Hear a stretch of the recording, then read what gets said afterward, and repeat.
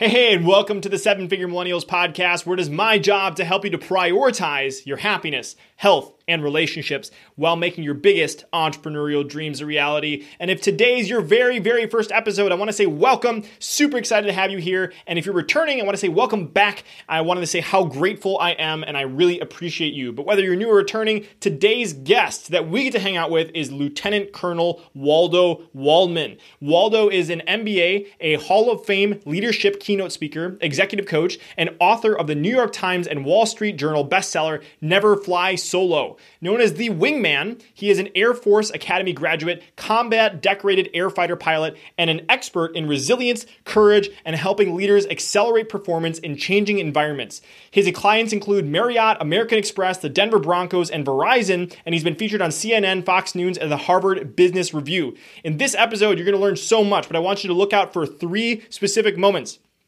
1, how Waldo went from being claustrophobic and afraid of heights to flying 65 combat missions and 2,650 flight hours, and then completely shifting careers to eventually become an inductee into the National Speakers Association Hall of Fame, which is an award that has only ever been given to 250 people, including speaking legends like Zig Ziglar, Ronald Reagan, and Les Brown. Number 2, how on one mission, Waldo's wingman, Pigpen, saved his life by helping him to outmaneuver 4 missiles the size of 55-foot telephone poles, and what that story has to do with helping you to overcome great obstacles in your life. And number 3, how understanding Air Force principles like chair flying and checking your 6 can help you to adapt to massive change and be more resilient.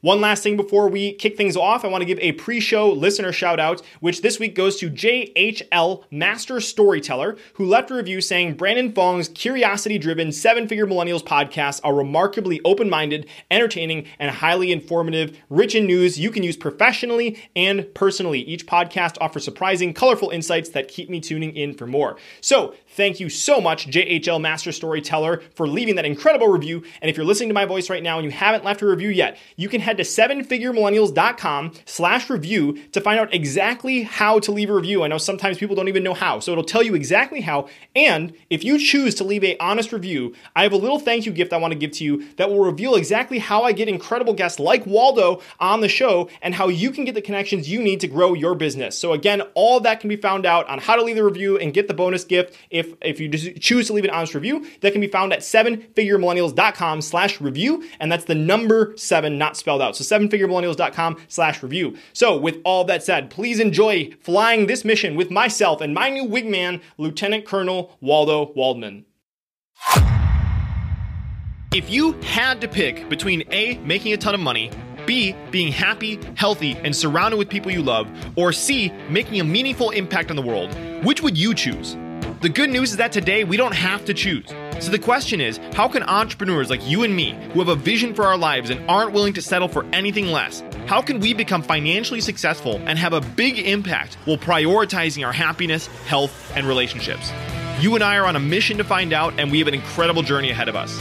My name is Brandon Fong, and welcome to the 7-Figure Millennials podcast. All right, Colonel Waldo Waldman, the wingman, welcome to the show. Super excited to have you here. Great to be here, Brandon. Yeah, so I thought we'd start with, you have so many incredible stories, but one of the stories that was just totally gripping to me when I saw you, a video that you had presented with, you talk about walking into a squadron in your Aviano Air Base in northern Italy. You're planning for tomorrow's mission, and the loudspeaker blares. So would you mind sharing what happened from that moment moving forward? So I was deployed in combat, and whenever that loudspeaker blares and it says, attention in the squadron, you better be ready to rock and roll, right? Because likely something's happening. So I was there, and they said our commander, Dave Goldfein, was just shot down, and that they were commencing search and rescue procedures. And you kind of think to yourself, golly, like, what if that was me, right? What if that was my day of being shot down? And it brings the whole reality of that combat deployment to fruition, that this stuff can happen to you and you have to be prepared. And thank God it isn't you, right? Now, this was our commander. He eventually became a 4-star general, the chief of staff of the United States Air Force. Pretty amazing. And so getting ready to do that search and rescue, and then get out there and put our own lives on the line to make sure this man is brought to freedom with his family was a pretty surreal moment. And it really brought the entire deployment and combat to fruition for me and my wingman that day. Yeah. So you've flown 65 missions. So, I mean, I'm sure those loudspeakers, you never get comfortable with being called. I'm sure that gets scary. So what was going through your head when you hear that your commander is shot down? Like, can you just walk us through kind of what you had to do in order to go about that rescue mission? So you feel an inordinate amount of responsibility because one of your brothers or sisters in arms are shot down. And so it makes you realize how important it is for you to prepare for that mission and make sure he gets back. And so the training, the preparation, this is real world. This guy may die. This guy may get captured, become a POW. You put yourself in his shoes and it makes you become very empathetic, which I think is an important part of being a good trusted partner, that wingman, then realizing that, hey, Colonel Goldfein in the air wasn't flying solo. But now that he's on the ground, we're not going to let him survive solo, right? We're going to make sure that we're going to be there for him. So you rally the troops. Everybody is focused on bringing this guy back home. You get mission focused, not relationship focused. Sometimes it's not, because it doesn't matter if you like the guy or not, if you like the girl or not. You are there to protect him, to bring him back home. He's your wingman. And so you become focused on the mission. And when you focus on the mission, you train, you prepare, you're courage-based, not fear-based, and you just make things happen. And the wings that you have on your chest are put to the test, and you're relying on your brothers and sisters in arms to bring him back to justice and home too. So it's a team effort, undoubtedly. Yeah. So I can only imagine people listening to this right now, like you've flown 65 combat missions. You've done all these incredible superhuman feats. But I know one of the things in researching your content is that you've had to overcome some massive fears in order to be in that cockpit, in order to do the things that you did. And so I know there were specifically two big ones that typically, when you say a fighter pilot, it's like, oh, you shouldn't be afraid of those two things. But, as somebody that as a speaker, and you're always trying to be vulnerable and raw, would you mind maybe sharing what those fears were in order to get to that place of actually being able to serve on those missions? So number one, look, at the end of the day, I think we can all understand you're always afraid of dying, right? You're afraid of being shot down, becoming a POW, afraid of letting your wingman down, right? Am I going to be able to accomplish the job at 30,000 feet at night over Iraq, or 500 feet over mountainous terrain in Afghanistan? Will I be able to execute? So the fear of performance and failure while performing is very, very common. And this is why we always go back to the training, the preparation, your skill set and your mindset allows you to build that confidence and courage to go in there and execute. So those that are watching or listening right now, your fears may be a byproduct of your lack of preparation. You and I talked about getting on this call, the preparation that you put into understanding my content, the pre-prep videos, my office, my lighting, getting on the call, ready to go. That confidence in being able to execute the mission is a byproduct of preparation. So what I'm saying is, don't kid yourself, people. You've got to prepare. Luck and courage go to the prepared. Put in the time, learn the skills, develop the acumen, which is critical, which goes back to that other thing other than skill set, which is mindset. And so the fear of failure and letting down your team is obviously critical, but you don't want to be the one that lets them down. But you also want to have trust in the partner, trust in the teammate, trust in your wingman to execute the mission. And so while I was afraid, I knew that we all had amazing training and preparation as fighter pilots. I all knew we went through serious discipline and had consistency across our squadron, that everyone, by the time they earned their wings, was prepared to go. So that confidence in trusting that my wingman or wingmam would be there for me is so critical. So as you're going through challenges in your life, do you have faith and confidence in your teammates, in your suppliers, in your family, in your buddies who will check your six, your blind spots, who'll call you out, who'll be there for you if a missile gets shot at you, or if you, God forbid, get shot down? That inspires you to overcome your fear, knowing that somebody is there for you. So I'm telling you, Brandon, and those that are listening, man, it's scary as heck going into battle. But when you know that you have teammates who have your back and are going to support you, confidence gets inspired and you can accelerate that courage necessary to win. And the last thing, and we'll go through this because I know it's the next thing, is there are things that are outside your control, or maybe that were inside your control that suddenly aren't. And one of those things that I dealt with was having massive claustrophobia as a fighter pilot, which I'd love to share with you, Brandon, because a lot of folks have anxieties and fears and doubts that they may not think they have control over. And it was something that I fought with and battled against for most of my Air Force career. Yeah, claustrophobia, and if I remember correctly, like when you were preparing and you were in, you had to. There was I don't remember the specific context where you were, but you had to jump off of a diving board, a 30-foot diving board, in order to actually graduate from the Air Force, and like you actually are afraid of heights too, if I remember correctly. Is that correct? Absolutely. So I was massively afraid of heights and had to jump off this 10-meter board, 33 feet, in order to graduate the Air Force Academy and even get considered for pilot training. It was a prerequisite, and some people didn't do it. And I was the last of my class to do it, but I faced my fear and stepped out of my comfort zone, which I think we need to do. We all have those 33 feet high diving boards in our life that are holding us back from the next level of success, that next level of risk that's necessary to grow our business, our life, our entrepreneurship, our relationships. Yeah. And so you also have this really, really powerful saying in relation to overcoming fears. And, you know, as somebody that had claustrophobia and as somebody that was afraid of heights and is flying these F-16s. So love lifts and fear drags. Would you mind sharing a little bit about what that means to you and how we can leverage that in our lives? So love lifts and fear drags. I guess it depends. And I want to challenge you and the listeners and viewers to think about what it is they love. If you're a parent, you probably love your kids. I would hope so. If you're in business, you probably love the thrill of the fight, the excitement. If you love chocolate chip ice cream, right? You love animals, which I do. I love animals, ice cream, chocolate, anything chocolate, right? I love my wife and kids. I love excitement. I love challenge. And I love people, especially when I build authentic relationships with them. And so as you're dealing with fear, it's going to try to drag you down and paralyze you from stepping into your jet, pushing up the throttle, releasing those fear brakes and taking off. And so when that happens and you're overcome with anxiety and doubt, fear of failure, fear of loss, fear of embarrassment, fear of public speaking, fear of not being good enough, whatever those fears are, and we all have them because we're all human beings. And I don't care if you're a Top Gun fighter pilot like me or just an average Joe or Joanne, scrap it and make it work in your world. We all have those human fears. And what I did when I was dealing with my fears, either on the edge of that diving board or at 30,000 feet on an 8-hour night mission in Iraq, is I would have to get focused on what I love. Let me describe it to you.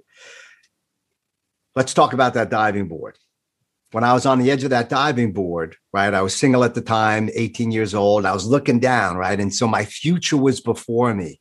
And my future was my career, being a fighter pilot, something that I was in love with, a goal, a compelling goal, right? You have compelling goals, Brandon, as a young guy running this podcast, building a 7-figure speaker business, et cetera. And there's people watching, listening, who have a compelling goal, a drive that they love, that keeps them up at night, but what gets them out of bed.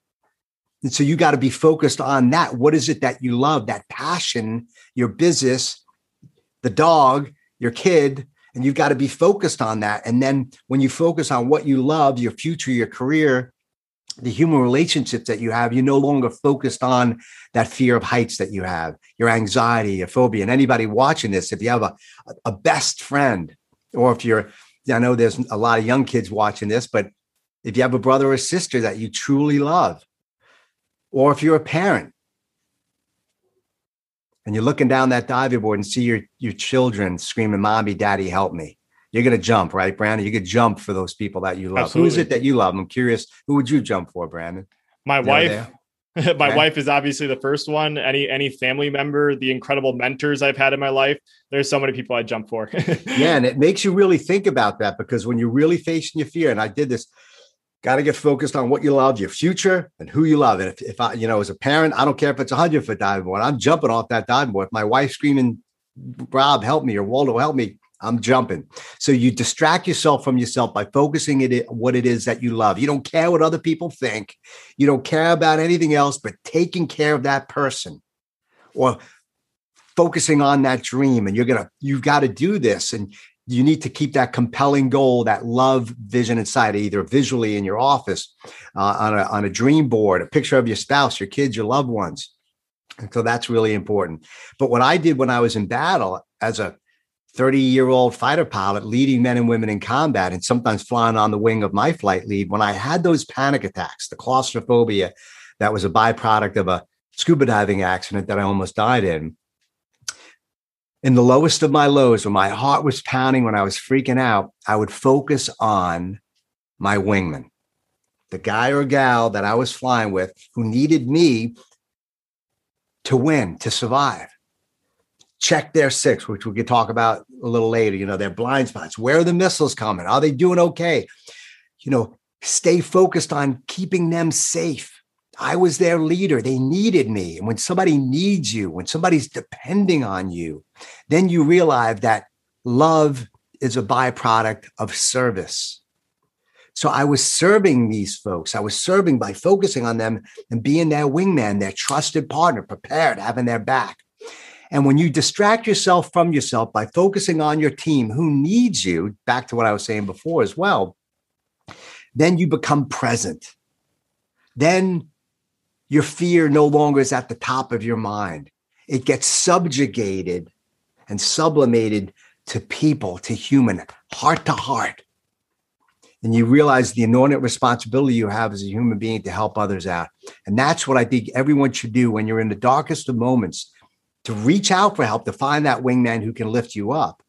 But also think of those other people in the dungeon of despair, paralyzed by their fears, who are maybe in a worse position than you, and you reach out to them, figure out a way to have their back, support them, lift them up, and you'll find in your life that you'll build so much amazing relationships. And it may not, the success may not come immediately from that person, but you're going to build this character, this reputation of love and service that will serve you so well. May not be monetarily at first, but those relationships that'll eventually lead to revenue and assets in life. That's the key. And I just believe strongly in this, especially in particular for the young men and women who are watching this, who may not have garnered enough relationships in their lives, because it's so important.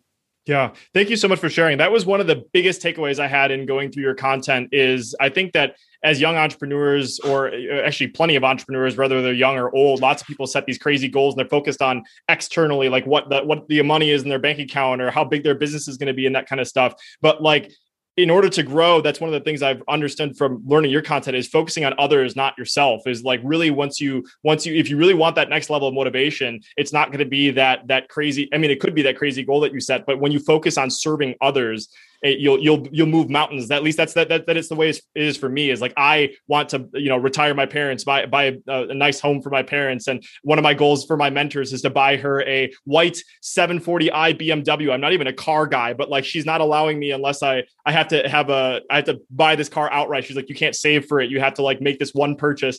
So that's my goal, is to buy her that car. But that's what I found in my life, is when I focus on serving others, it is insanely more motivating to me than any goal that I may be setting for myself and my business. Well said, and very, very important. And it's not to say, and I don't want to discount the fact that you got to prepare. The most important wingman or wingman there is at the end of the day is yourself. The person staring back at you, and you zip up your flight suit in the morning or brush your teeth and say, do I trust her?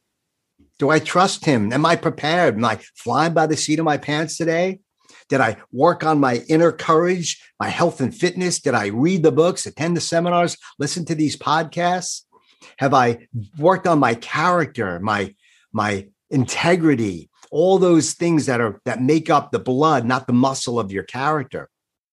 So the hard work and confidence that you build in that person staring back at you is so important, so that you can give something away to somebody else, because you have skills, you have character, you have all those non-negotiables that are critical to building a relationship and a business in life. So keep, as Jim Rohn, I'm sure you're familiar with him. I think there was something on in some of your writing that I read, said, work harder on yourself than you do on the job. Mm-hmm. I call it working on that inner wingman, that inner wingman that's inspiring you to prepare every single day. Every day I try to read something spiritual. I read different books. I attend seminars. I seek out others who are smarter than me and humbly ask for help, right? Mm. So keep working on yourself. And then that next level is obviously, hey, in the interim, share your diamond of content, your diamond of skill with others and give it away freely and build that reputation capital. And somebody you're going to impact, maybe not today or next week or next year, is going to pay it forward for you. And you're just going to build that amazing reputation that's rare these days, of that trusted partner. And you're going to find business and opportunities and relationships and money just coming your way. And so you can buy a couple BMWs on your own as well. Yeah, I love that. So you like foreshadowed 3 topics that I absolutely want to dive into. And I know somebody's probably listening. He's like, wait, Brandon, he just said he almost died in a scuba diving accident. You didn't ask him about that. So wait, before we go into checking 6 and asking for help, which are 2 other topics I want to make sure we cover, would you mind sharing that crazy story of what happened to you when you were underwater and scuba diving? You got it. Yep. If there's any good interview, you're keeping the guest on track. Well done, Brandon. So all right. So I graduated pilot training after the Air Force Academy. I eventually went to pilot training. Remember, 33% of people wash out of the Air Force Academy. 33% wash out of pilot training. 33% wash out of almost any training there is in the Air Force, the intense training, because we want to wean out the weak or the non-resilient or the ones that aren't working hard, because we want to be the best of the best. Now, only several percent, maybe 1 or 2% out of the entire pilot training community eventually get to fighters. And I was able to get to that position. But what happened was 3 years into my flying career, I was doing great. Flying was awesome. I was building a great reputation, instructor pilot of the year and all this great stuff. I went to the Caribbean with some buddies of mine. I went scuba diving for the first time. 5 seconds into the water, I was wishing I paid just a little more attention to the mission briefing. Right? I'm thinking, I'm a pilot, man. What can these guys do to me? Just give me a mask. I'll jump in the water and I'll be good. And so I realized I didn't prepare enough. I realized I wasn't confident in my skills. I realized that the guy who was training me did that 15-minute crash course, assuming that I knew what the heck I was doing, which was completely wrong. So I'm flailing like an idiot. Lactic acid's building up on my body. I freeze from head to toe, can't move. And my mask separates inadvertently, malfunctions. And I inhale a whole lung full of burning, stinging salt water. Felt like my lungs were on fire and ready to explode. I choked into the mask, freaked out, had a panic attack, thought I was going to die. No combat mission could even come close to that day. And I got out of that water and said, I'm never doing that again. And so a few days later, folks, I'm back in the cockpit flying a training mission, not combat. And we were flying in terrible weather, clouds, thunderstorms, lightning. I couldn't see the sun, couldn't see the ground. I was socked into what's called the soup. It's like flying through mushroom soup. And I started to feel anxious and panicky, thought there was something wrong with my oxygen as I began to get a little hyperventilate. I got a little hypoxic, but I realized that there wasn't anything wrong with the oxygen, but there was everything wrong with me. And I had a panic attack and realized I had claustrophobia. Not the best thing for a pilot to have, right? And I had the same type of panic attack that I had just a few days before. But instead of being 35 feet in the water, now I'm 35,000 feet in the air.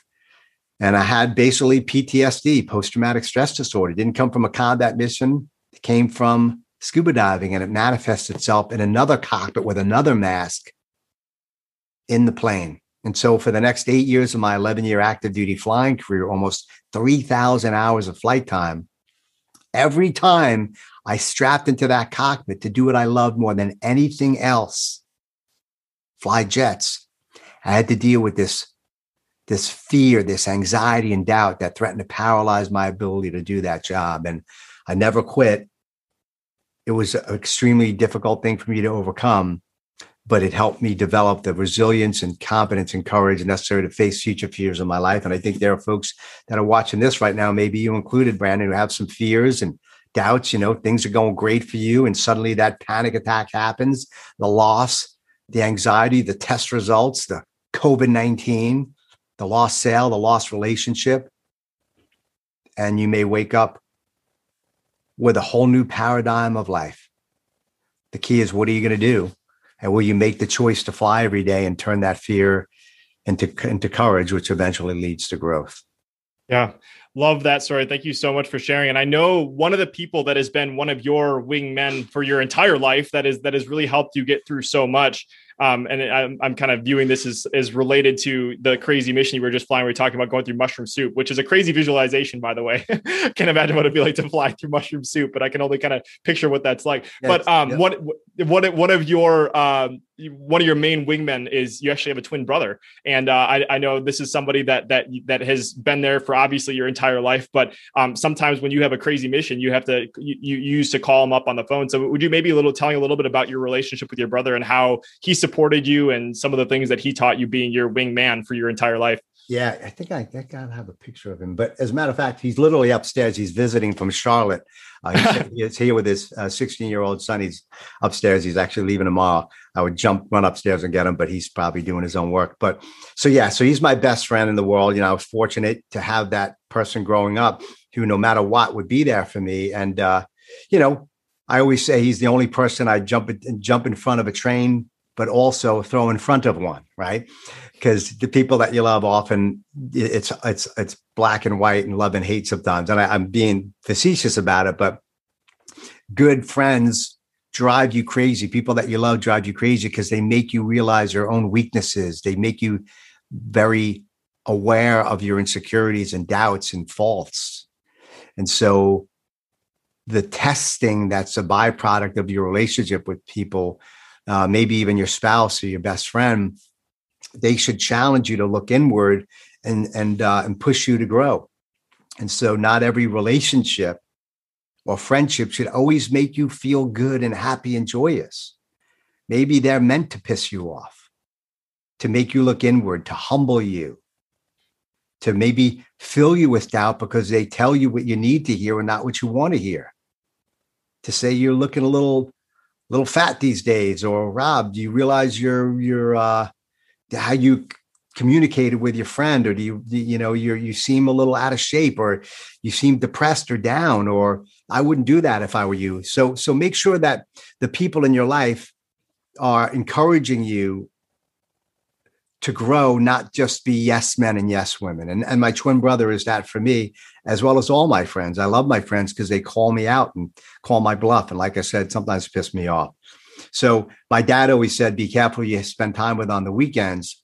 We need to remember, even outside of business, the people in our formation, the twin brothers, our friends, our partners, the people we're playing softball or poker with or going to the movies with, make sure they're emulating the standards and character of excellence and integrity and commitment and honor that are essential to great leaders. And I think a lot of kids today, younger folks in particular, make the fault of hanging out with people who drag them down.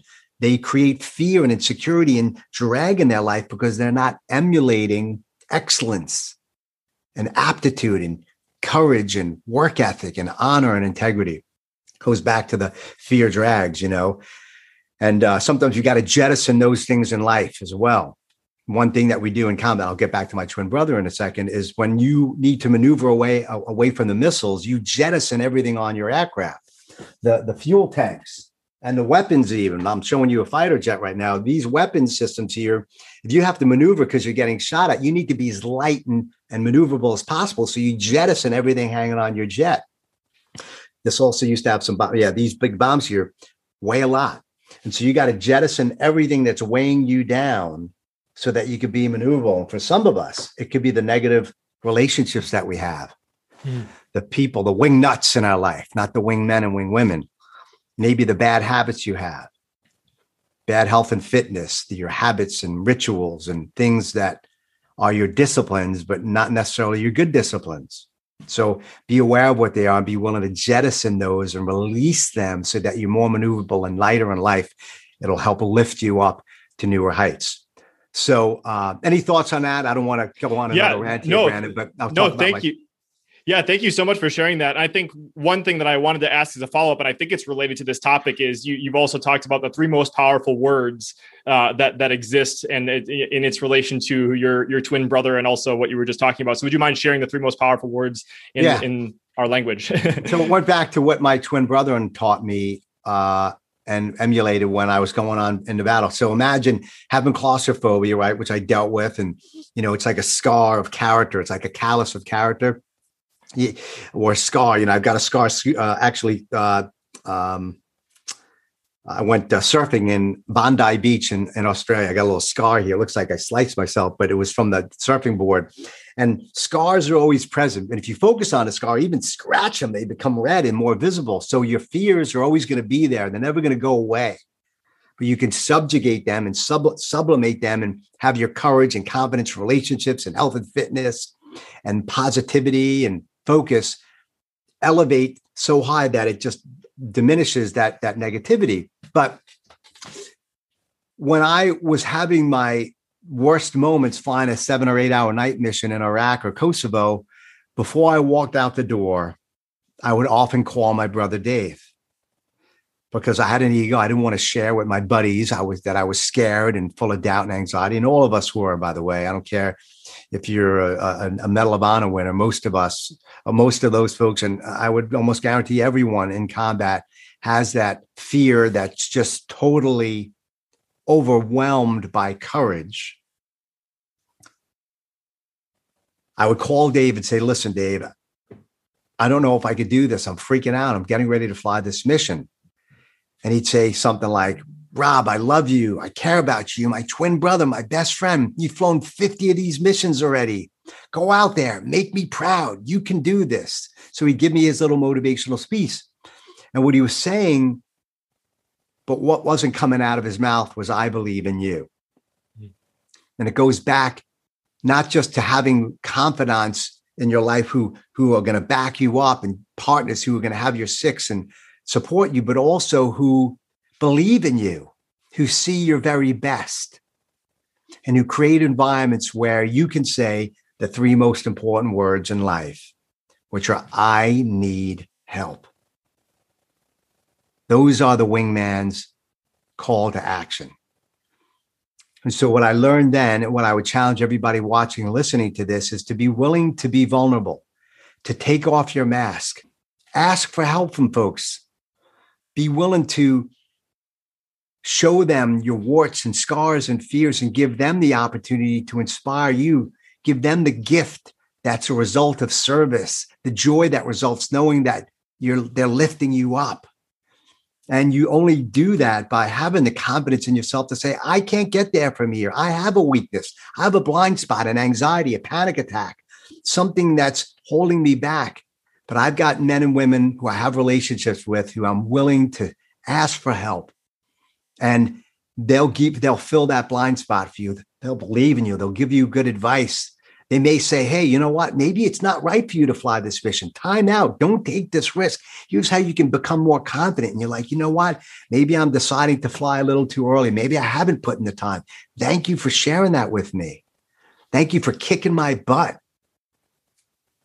We need hugs these days, but we also need people who are going to kick our butt and say, what are you doing, dumb guy or gal? You can do better than this, and say, man, you're right. And so this is my New York fighter pilot way of just saying, look, keep working on those relationships. Sometimes, in all due respect and honesty, we are not ready to fly. Mm-hmm. Sometimes we have an inflated stock price. Sometimes we're flying in Cessnas, prop planes instead of F-16 fighter jets, and we need to change our weapon system. Then it goes back to what I was saying before about lift and drag, but maybe those weapons and tools that are on your airframe need to be upgraded. We got to retool ourselves, learn new skills and techniques, just like you talk about, Brandon, in this amazing podcast that you're doing, right? Your lighting, your audio, all the tools that you need that build the confidence to create a great product. So retool yourself. And maybe that may not just be about business. It may be about your health and fitness, the people that you're hanging out with. Once again, your habits and patterns and tools that allow you to fly to new heights. Yeah.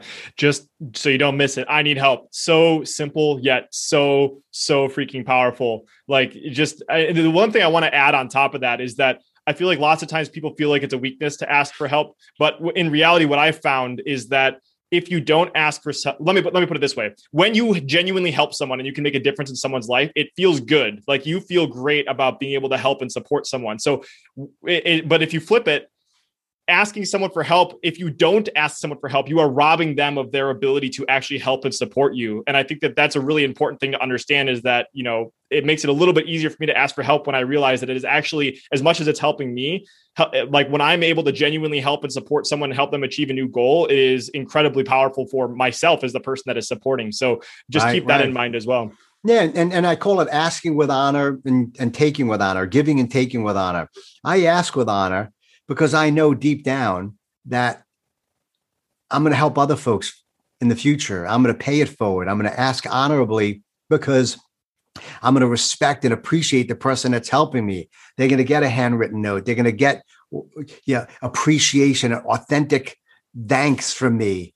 I'm going to share some of my gifts with them. They may be helping me in an area, in a blind spot that I have. Doesn't mean I don't have a tool or an asset or a relationship or resource that I can't give them. Right. And sometimes you just can't give anybody anything. You just have to take and take and take, do it with appreciation and honor, and then just pay it forward. So don't feel guilty. The only time you should feel guilty is if you're really not paying it forward and you're not doing it out of appreciation and love and respect for that person helping you. And we know that there are bloodsuckers, the ones that don't massage craniums, they pick brains, right? Don't be a brain picker, right? Massage the relationship. Give them a little head massage. Hey, mind if I, massage your head, your cranium a little bit and get some advice. So yeah, I just see this a lot of time because some folks are, are takers, others are givers. You need to do both with honor. Yeah, absolutely. And I can't, time is just flying. I have so much I want to get through. So maybe I'll put a little challenge on you. Maybe if we could try to get a few things in there, because there's so many things I think are so valuable that I want you to share. But there are a few things that you've alluded to a bunch that I want to clean up on and then lead up to a few other things. So you mentioned checking six a bunch. And I know it's a very, very important concept in your content. So maybe would you be able to kind of kill two birds with one stone and tell us about the importance of checking six and what it is, and tell us the story about being shot at in Serbia and what that had to do with, what checking six had to do with actually saving your life. You got it. So my book, Never Fly Solo, talks about this in greater detail, but I'm going to show on the screen here. You can see that cockpit if you're showing that video, it's a fighter pilot in a cockpit, a tiny little jet. And I'm showing it as well here. You can't really move much in that F-16, right? You can't. Yeah. And if you're listening too, like you're really strapped in, like you can't turn your neck anywhere. You can't see behind you, right? You're in a tiny little cockpit, barely able to move. And so you can't see your blind spot. You can't see your vulnerable position, which is your 6 o'clock. 12 o'clock's out front, 3 o'clock to the right, 9 o'clock to the left, right? But behind you, you can't see. But if you have a wingman next to you, you're right, 3 o'clock or left, 9 o'clock, it's easier for them to look over their shoulder and see that blind spot, to see what you can't see, and to call out the threat to you, to tell you what we call break right or break left, turn right or turn left, to tell you to take action. So many times in life, you need that wingman to provide that perspective, to call out the blind spot that you may not see because of your lack of experience, lack of skill, lack of relationship, knowledge.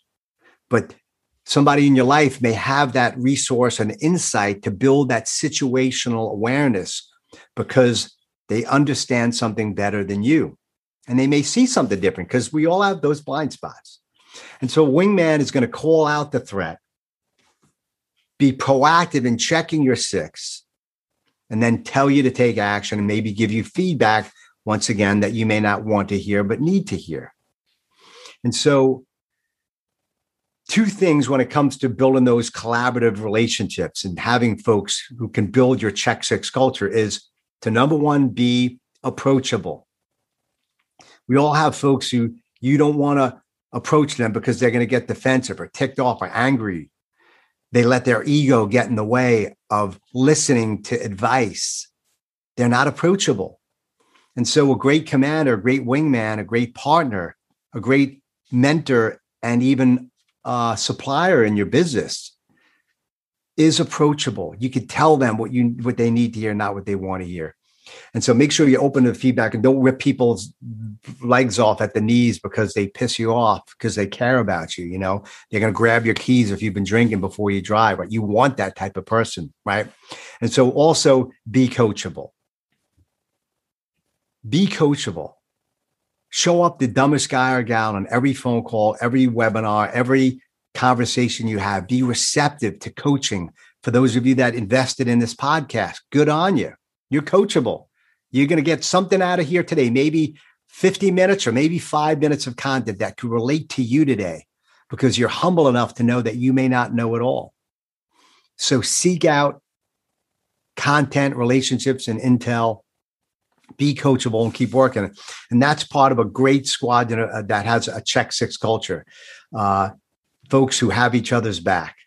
And so those are the best wingmen to have who are going to have your back and see your blind spots. And you want to have a diverse enough relationships with people who have different skill sets to fill in those blind spots that you may have. Yeah, love that. And would you maybe really quickly mind telling us about how Checking Six has saved your life when you were flying over Serbia and that mini story there?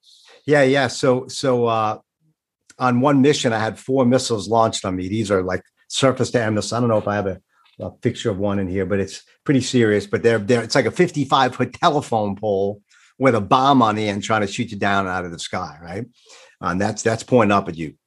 And so one mission I was flying, and I had some missiles launched at me, and my buddy Pigpen called out, break right, missiles at your right 3 o'clock.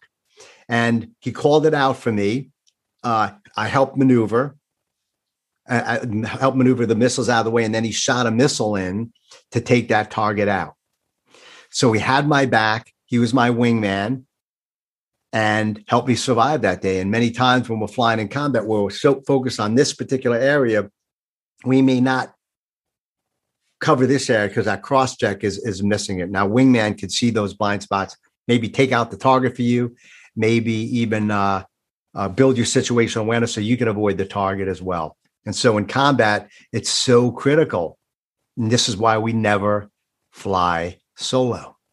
Yeah. Always the strongest, the weakest link. Yeah, absolutely. How can you invest in those relationships? Who are those people that you're going to be able to trust when you have a missile targeting at you? And maybe that missile for you is like exactly what Walla was saying earlier about, maybe it's something calling you out on something ugly. Maybe it's like they're seeing that you're not sleeping enough. Maybe it's your health or you're about to make a bad business decision. Who are those people that you have, like you said, been coachable enough to allow them to give you that feedback to help you avoid those terrible situations?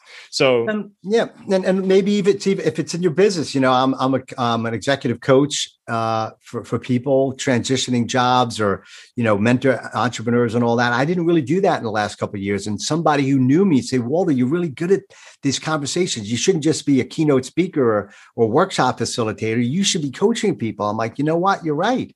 And so I built up my business that way because I had a blind spot. I didn't see the potential in myself that others did.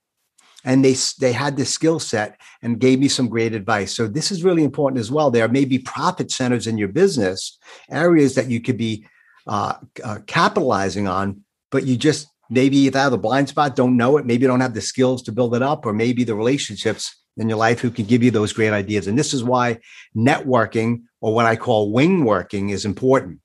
Mastermind groups, getting around smart thinkers who have different backgrounds and experience levels, who can give you insights and check your 6 in your business and say, Brandon, guess what?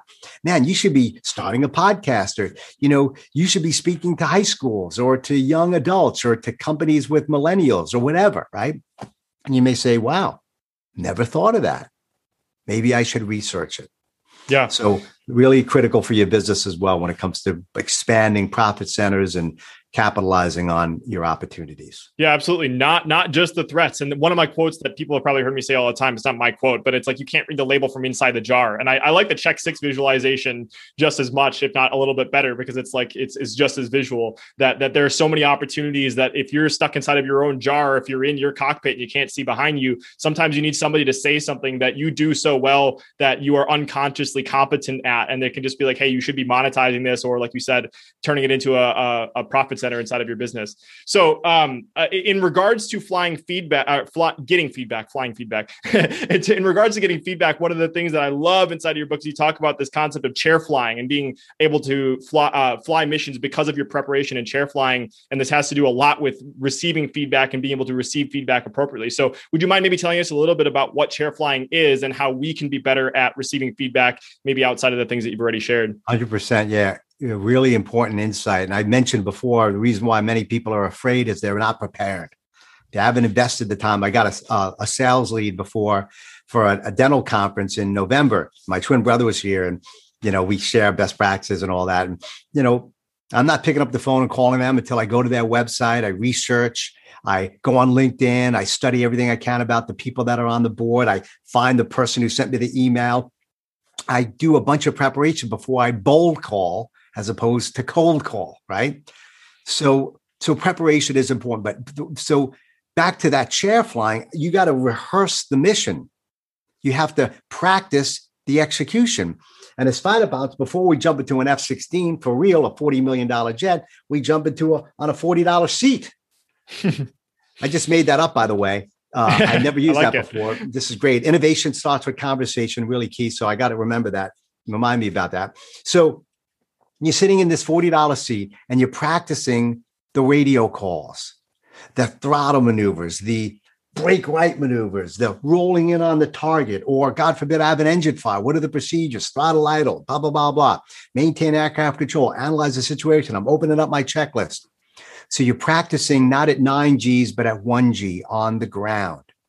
And so we chair fly everything. We build the competence that's critical to when the pressure's on in the plane. But here's the kicker that I want you to realize that's very important. I'm going to show another picture of a screen of some coaching. We fly with others. We practiced on our own, but we also practice with our peers, our partners, our managers and supervisors, the ones smarter and more skillful than us, because we want them challenging and coaching us. We want to chair fly under pressure, having people ask us compelling questions and challenges. Because guess what? When you're in that interview or on that sales call or in the F-16 flying in combat and the missiles are real, you don't have an opportunity to fail. You often get one shot. So practice under pressure, because you're going to have that pressure in real world. So don't chair fly listening to Tchaikovsky. Chair fly with your wingman, your trusted partners, and even your peers who are going to compel you to get better, bruise your ego, embarrass the living heck out of you. But it's better to do it on the ground rather than in the air where you can potentially get your butt shot down. Yeah. And people say so many times, you need to visualize. And I feel like some people, it's like, okay, you're beating a dead horse, like saying you need to visualize. But I love the fact that in what your line of work, not practicing in the chair, not visualizing the potential worst case scenarios, that stuff saves your life. Is literally the most important things you can be doing. And also, I just want to highlight everybody that hasn't been listening to this lens, listen to also what Waldo has not been sharing with you. We have a Hall of Fame speaker, or correct me if I'm wrong, but you've been nominated in the Hall of Fame. So go back and re-listen to how Waldo has been telling these stories. Like he talked about innovating and flying a $40 million plane or a $40 chair. Another one that he used that was similar is being scuba diving 35 feet under or 35,000 feet in the air. So these are things that stick in your brain. So listen to how he's telling stories, as well as outside of the context of this, you can learn a lot from this. You've done so many speaking gigs. Yeah. But it's not just about speaking. It's about branding as well, Brandon. Yeah. It's about creating language and vernacular and making sticky quotes and philosophies that are relevant to your background. I was a fighter pilot. I was also in sales. I have an MBA. I was in tech sales and mergers and acquisitions. But, the wing tips and chair flying and check six and, wingmen and wingmans and mayday, or wing nuts, right? all that language. I even have a glossary in my book, Never Fly Solo, all the little terms that I created. Push it up.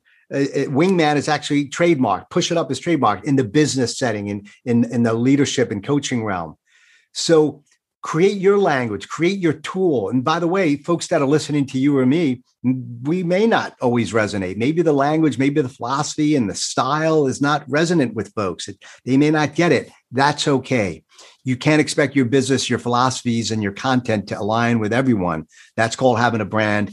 Build it up, like Brandon said. Watch the language, share good, compelling stories, because that's what people remember. Yeah, just to add on top of that, again, if you look at some of the all of the most successful movements in the world, there's like an in crowd and an out crowd. And one of the main components of being able to determine if you're in the crowd or out of the crowd is sharing common language. So I love that you added that and creating this vernacular, as you said, around your content, because, if somebody follows your content and they can converse with somebody else and use check six and, you have the hand motion that you give people, push it up. It just gives people so much more camaraderie when they can share in a common language and they be like them. So I absolutely love that. You got it. So, thank you, Brandon.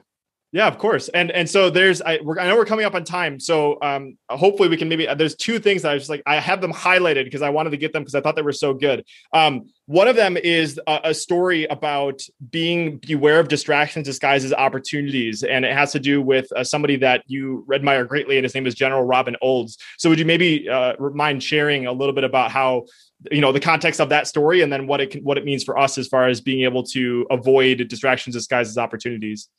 Yeah. And I'm going to abbreviate this a bunch, but Robin Olds was a retired one-star general, and he was a fighter pilot ace, both in World War II and Vietnam. I mean, think about the 20, 30 years between that. And just an amazing guy. But I watched him speak in Luke Air Force Base in Phoenix, Arizona, when I started my pilot or F-16 transition training. I wanted to see a graduating class and envision that end in mind, as you heard said before. I wanted to envision getting my F-16 patch on my shoulder. And so he spoke and he shared a quick story. And long story short, basically he was flying in combat with young wingmen over Vietnam, trying to take out targets. And they were at 30,000 feet or so. And the young wingman, the number 4 aircraft, the brand new young wingman, call out, "Hey, team or flight lead, I have enemy aircraft on our nose for 20 miles low," right? General Olds acknowledges. A minute or two passes. The jets are maybe 5 or 10 miles away. And the number 4 wingman says, "Hey, 1, this is 4. I've got enemy aircraft on our nose for 5 miles. Low. They were low. Okay. General Olds acknowledged. Minute or so passes. They're right underneath those enemy aircraft. They can all roll in and take them out very easily. And the number 4 aircraft says, 1, this is 4, confirmed, cleared to engage the enemy aircraft right underneath us. And General Olds said, negative, press, meaning we are pressing to the target. We are pressing to the objective that was set on the ground 4 hours ago, sipping a cup of coffee. They continued to take out the target. I think they were taking out a fuel depot or a bridge. I can't remember. They came back, debriefed.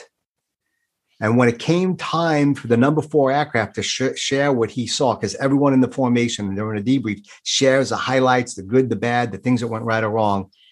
He said, "Sir, why didn't we take out those aircraft? We all had those aircraft in sight. We all could have been heroes and took them out." And he said, "First of all, number 4, because we don't use names in a debrief, it's never personal. He said, I saw those aircraft five minutes before you even saw them. But what you didn't see was the enemy 4-ship aircraft, a 4-ship formation, right at our right 5 o'clock high in the sun, where we couldn't see them, waiting for us to roll in on the decoy or the distraction so that they can come in our 6 o'clock, our blind spot, and take them out." And that young wingman turned white as a ghost, a little bit embarrassed, right? As I said before, sometimes your wingmen tell you what you need to hear and not what you want to hear, especially when your life is on the line. And it underscores an important point of communication in battle, right? You got to have people communicating. That number 4 aircraft should have called out the threats. You want to create that that approachable, coachable mentality in a formation. But many times we are distracted by what we think is important or urgent and not important. We become distracted by opportunities that are disguised, or that we are distracted by distractions disguised as opportunities. We think it's important, but it really isn't. And so your job as a wingman, as a leader, as a coach, a mentor, an entrepreneur is to be focused on those long-term targets, the bridges and fuel depots you need to take out that are going to grow your business, grow your team, grow your life, and not get distracted by residual threats that could be taken out, maybe low-hanging fruit. And that's a really important lesson in relationships, in focus, and in business. Phone calls, text messages, things that people think are important, it may pull you off of your trajectory and focus in your business and life. Don't let them blow you off target. Stay focused on what's important, but in the same sense, be open to some of the threats that may turn hot on you. Because if those aircraft were indeed factors and went from low to high and we're really going to shoot them down, then you have to transition from taking out targets to taking out threats. This is a very, very important point. Because if we are so focused on just going for the target and we avoid and we just don't even acknowledge the threat that could shoot us down, then that's a recipe for failure as well. Sometimes you got to transition, and it may have to do with your health and fitness, some other pressing things in your life that may be more important than your business, for example. Yeah. And this is a common theme that we've heard on the show too. Specifically, I think Mark McShirley shared on it. He had grown his roofing business from a $600,000 a year business to a $10 million a year business in a really short time frame. And one of the things he said is that when you grow, one of the things that's actually a huge detriment to your growth is the opportunities that show up all the time. Because like, if you're not focused on a long-term vision and going after a long-term vision, you can get distracted by all these small things. And so I love that also that your story that puts a bow on that as well. So, you only have so many weapons on your aircraft. I have a saying, if you diffuse, you lose. If you spread out your energy, you're going to lose. You got to be ultra targeted and focused on what's important. Your assets, your resources, the number of aircraft in your formation, and the weapons on your jet are limited. So use them wisely, and or augment it by a partner, outsource it, invest in another partner or a resource so that you can potentially go after some other opportunities. But that takes money, investment, and time, which we all have limited resources of. Yeah, absolutely. Well, I want to be respectful of your time. I have one more question, and then the question that I usually ask for guests. Is that okay, or do we need to kind of move towards? No, we're good to go. We're good. Okay. Good. All right. So one thing that I wanted to make sure I asked you is about on the topic of making tough decisions, because as a pilot, you have to make life or death decisions constantly. And also in your content, you share about one of the decisions you had to make was leaving the Air Force and going into business school, and then, jumping into entrepreneurship full time. So as somebody that's had to make all these crazy decisions throughout your life, do you have any decision-making frameworks or ways that you process making big decisions that would be valuable for people that have decisions to make in their lives? Yeah. So wingmen never wing it. A trusted partner doesn't wing it. We don't fly by the seat of our pants. And so when I was getting out of the Air Force, I was very intentional about my decision, very tough decision. I stayed in the reserves and wanted to get into business and eventually run my own company, which I'm doing now. But I researched. I seeked out coaches and mentors, and a former fighter pilot actually lived in Atlanta where I live. When I was moving there, I seeked them out, invested in them, gave me some great advice on interview techniques, and became my mentor for a couple of years. I researched other military folks who made the transition and learned what industry that I wanted to get focused on, which was kind of, which changed a bit. But I really put in time to seek out others who were doing what I did before and prepared for the transition. Okay. Number one. Number two, when it comes to, deciding to become a speaker or go into the business world, is that I researched what it was about sales and entrepreneurship. My twin brother was involved in sales. My friend Rick Stark was a software CEO. I seeked out others who were doing what I did and said, what do I need to prepare for this? what do you think I should be doing to prepare? What career field do you think I would be good at? Because sometimes, once again, you can't see the label while you're in the jar. You can't see your own blind spot. So seek out those folks who are going to give you insights and your ability to adapt. Is that what you were asking? I can't remember the initial context. No, the initial thing was like making difficult decisions. Like, how do you go about making difficult? So I think that. And so seek and you shall find. Don't fly by the seat of your pants. Get a little mini MBA. When I decided to become a speaker, I didn't pick up the phone and start cold calling and trying to get gigs. I said, how do I become the best possible speaker? How do I work on my storytelling ability, my platform skills?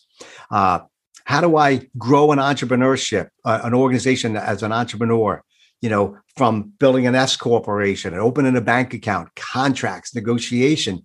You've got to spend a lot of time developing and building up the weapon system and the airframe before you jump in the jet and fly. Mm-hmm. So invest that time. Don't fly by the seat of your pants, and be confident in your preparation. I think that's one of the things that'll build more courage when it comes to risking starting new ventures and fulfilling your dreams and going for your opportunities. Yeah, I love that. And I didn't thank him in the beginning, but I know I have Tim Scher to thank for bringing you on the show. I know he's a professional speaker, and also Joel Weldon is an incredible person that's been on my show as well. And I absolutely love Joel. So you've absolutely sought out some really cool people. And just like I said, going through your content, it's been incredible seeing you speak and the content you deliver. If I get a chance to see you in person, I would love to make that happen sometime. Yeah. Where do you live again, Brandon? Where do you live? Wisconsin. Okay. Yeah. So maybe I can find if you're in my area. I don't know if you have a calendar or something like that, but that'd be cool.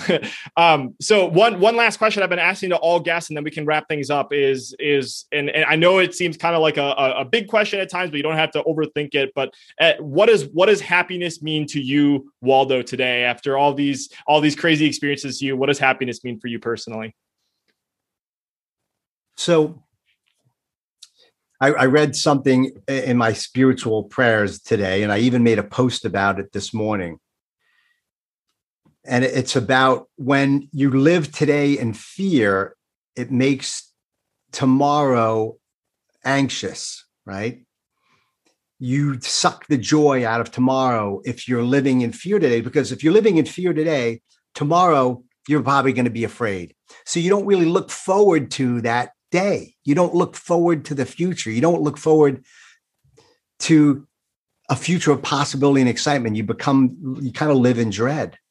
And so for me, happiness is like truly enjoying the moment, right? And I know it sounds a little passé, but being so distracted by you're so distracted by the moment that you're forgetting about your future.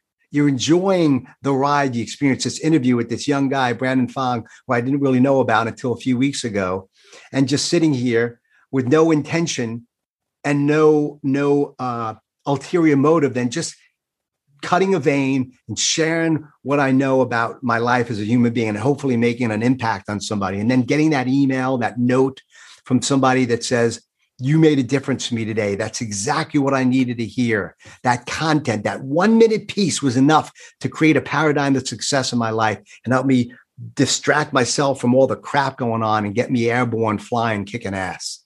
So that to me is what happiness is, right? Being in the moment and living in joy.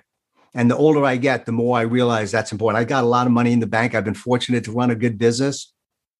So the joy of being present and not distracted by fear is kind of how I would define happiness.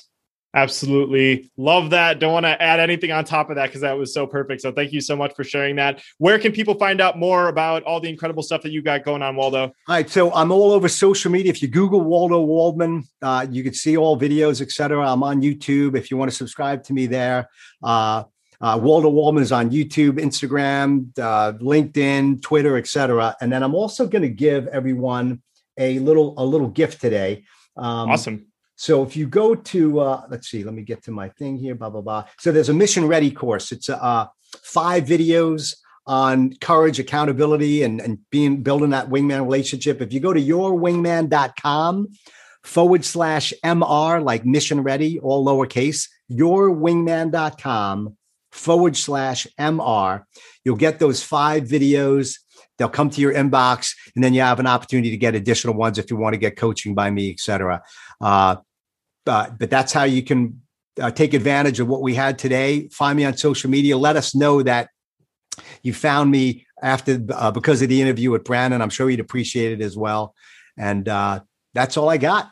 Yeah, and go check out Never Fly Solo too. His book on Amazon, fantastic book. And the audio, I listened to audio, and I was listening to audio and reading it. So if you want to hear more of these crazy stories and how you can leverage the experience that he's had, flying 65 combat missions and growing your business and becoming a better person, go check that out. Would highly recommend Never Fly Solo. And so I just wanted to say for you listening right now, if you are brand new, I just want to say welcome. It's been an honor having you hang out with me and Waldo today, and I hope you become a regular listener and subscriber. I bring on incredible people like Waldo every single week, and as you can tell, we'd like to go super deep.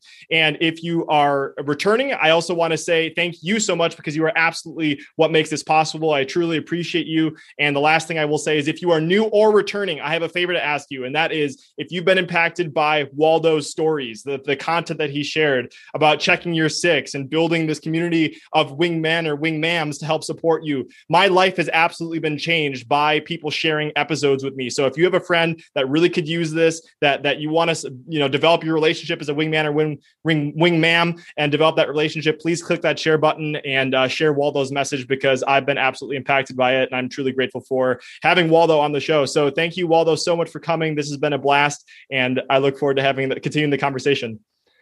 You got it. I enjoyed it as well. Godspeed. Keep pushing up that throttle, Brandon and team. Never Fly Solo. Awesome. Thank you.